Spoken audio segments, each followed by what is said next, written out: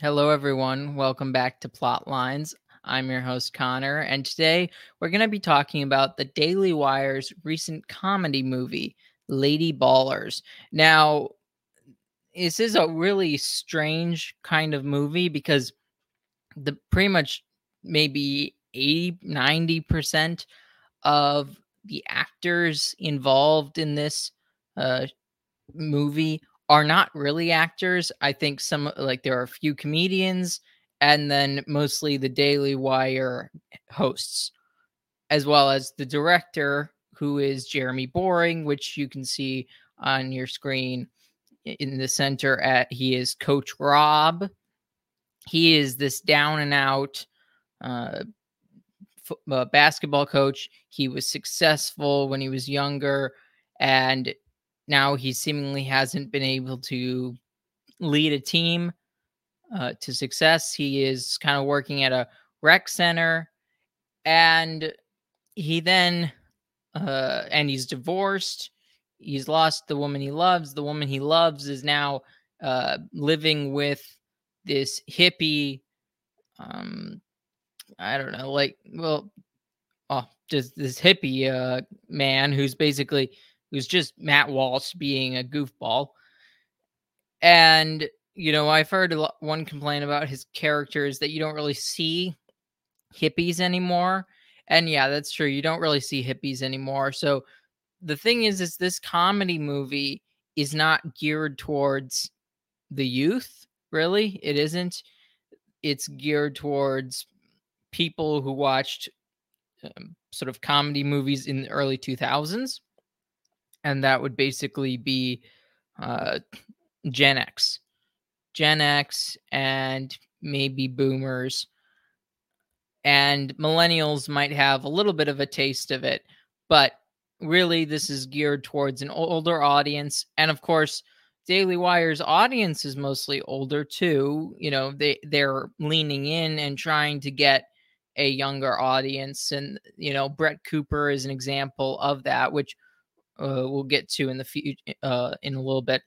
But really, the point of this movie is a satire of a, an insane concept that men and women have no actual physical differences, and that men can become women and then they can play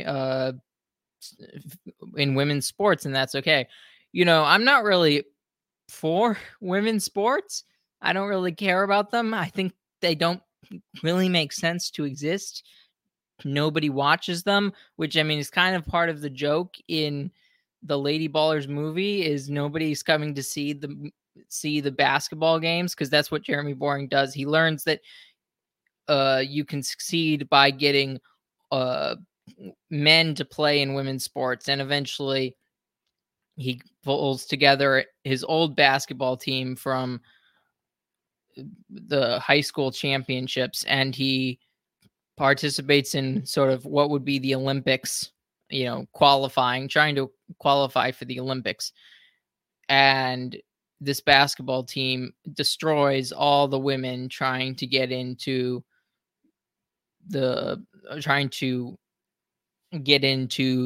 what is the Olympic Games, but they can't call it the Olympic Games because of copyrights. Anyway, so that's sort of the premise of the movie, and it's entertaining for what it is. It isn't the best comedy movie by any stretch of the imagination. It got some good laughs out of me periodically. I would say my father laughed a lot more because I watched it with my parents, and really they are kind of the audience. At least my father, probably mostly, uh, is the audience that they're going for, and that's what the jokes are. That's where the jokes are supposed to be headed. But I think a lot of those older comedies, I'm not sure if they're early 2000s, but like Happy Gilmore is what is a lot more funny than this. But then again, the cast that they're going in with and the writing probably is just not as good. But it's decent. It's I guess it's a good look at what is to come in the future for the Daily Wire. They have this animated movie, Mr. Birch, called, or animated TV show, I guess, called Mr. Bertram, which is headed up by Adam Carolla and Roseanne and Patrick Warburton. I'm way more excited about that because it seems like they have a lot more actual actors involved who know their craft much better. I don't know if Roseanne has ever really done animation, but I imagine she has. She does a fine job. But anyways, it they are, I guess they have less and they're making more out of it. They have lemons and they're making lemonade. And Tyler Fisher is very funny in this movie. Matt Walsh is really the funniest character. Of course, it's not because he's like it's as inherently funny to probably all types of people. It's really funny because people who watch the Daily Wire know who Matt Walsh is, and he's the complete opposite character, and that's what they're trying to use. They're trying to use the sort of the Daily Wire humor to get more people involved. They're trying to grow their audience, and they've already taken the audience that they already have, which is pretty decent. Those people are already familiar with Matt Walsh, Ben Shapiro, like all of them make cameos. Matt Walsh has a bigger part. But the point is that Matt Walsh's humor is something that a lot of people are going to enjoy who watch the Daily Wire. And it's not going into theaters, so they don't need to really worry about the wider population. And I think that's the point of this movie. It was never going to be, I don't know, a top 10 2000s comedy, but it also is going to be a level of entertainment that you might find more than you do in, the Marvels, or I don't even remember Guardians of the Galaxy 3 being that funny, even though Guardians is supposed to be a little more of a comedy movie. I think actually that one was more serious. I mean, it's probably more funny than Thor: Love and Thunder. Like all of these things it's a much better than the big movies that have been coming out in regards to laughs. They're not very good at comedy in Hollywood anymore because they've they have such a dominating cultural place, the left does, to the point where basically they don't need to satirize, or they can't satirize themselves, and they don't have anything really to satirize with on the right wing except for Trump is stupid or bad, or Trump does something that things that billionaires have been doing for the last 100 years. Donald Trump's not that much of a surprise to anybody, and there's nothing new in the right wing, and the right wing is basically where the left wing was 20 years ago. So basically what they would make fun of, they could, you make fun of extremes, it's easier to make fun of extremes. So the only way that the left could make fun of somebody is themselves, which they won't do. And that's where comedy has died. But the Daily Wire is trying to make fun of actually the left. But what's crazy is it's not going far enough in some sense. Like it's not being as I don't know, as triggering as it could, because that's the thing, is this movie isn't as triggering as maybe they advertise it to be. It's the most triggering movie of the year, but that's like I said, that's just in comparison.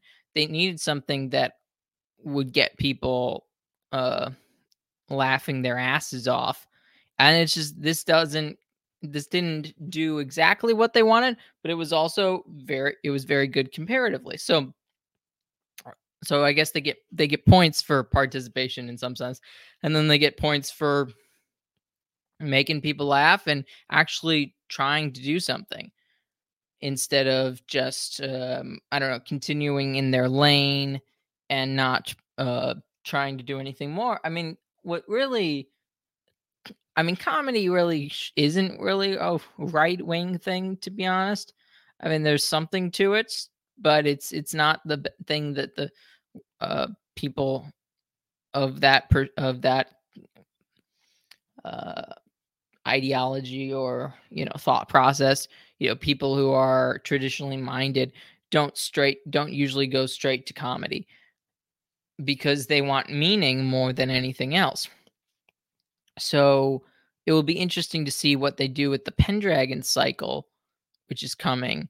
And it also felt weird that there was just a lot of these sort of almost soliloquies, maybe, where in the movie where they would talk about men can't be women and that sort of thing. And I mean, it wasn't anything I didn't have a problem with any of it. It was all very accurate, but it just felt a little out of place for a comedy movie. I guess they tried to have their cake and eat it too. They tried to have the heart and the insane level of comedy. And I mean, the physical comedy was their best element. So it will be interesting to see what they do with serious entertainment when they work with it. Jeremy Boring, is the director and writer of the Pendragon Cycle, which is about King Arthur, and I don't know too much about it, so I look forward to reading the books in order to see what the books are and whether or not it has potential. Because if it has the potential to be sort of the, I don't know, the Lord of the Rings of the 2020s, because that's the thing is there hasn't been a great fantasy show that isn't just Game of Thrones, basically, that isn't dark and gritty, that isn't sort of perverted since Lord of the Rings. And the Chronicles of Narnia tried at different points, but really they had probably one really good movie with the first one, though it tried to be Lord of the Rings. And that's one of the things is if the Pendragon cycle can't just try and be Lord of the Rings, it has to be its own thing, and hopefully that shows through the material of the other author, because as long as the author isn't derivative of Lord of the Rings and really has his own points and his own gravitas to share, then they need to make sure they get the tone right and they get the sort of the message across, and not just do Lord of the Rings, but we couldn't afford the license, so we bought this license instead. No, it has to. And Jeremy Boring supposedly had a good a it basically that it had an impact on him when he was a kid. So he theoretically he should be attuned to the messaging and the frame of mind that needs to be shown through the Pendragon cycle. We'll see if that happens. Now, you can see by this on screen, you have Brett Cooper and Michael Knowles portraying, I think, Native American characters. Well, fake Native American characters. They're not actual natives. Basically, this movie relies heavily on who Michael Knowles is, who Brett Cooper is.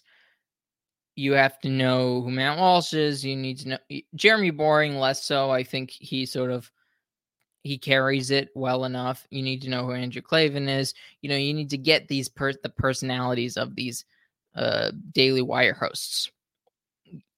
And everybody else is just kind of there.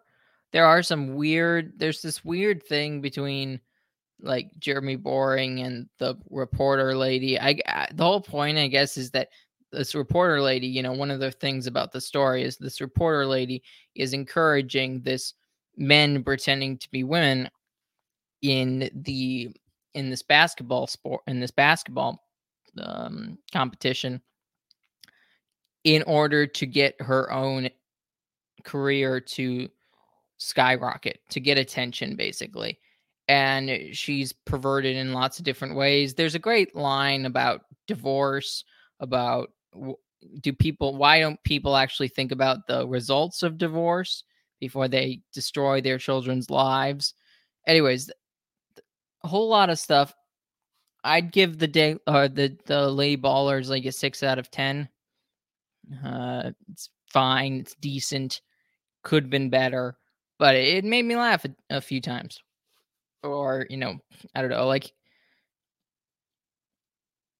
it was just a little too preachy at some points. And again, not that I didn't agree with the message, because I did agree with the message. It just felt weird in the kind of movie that it was.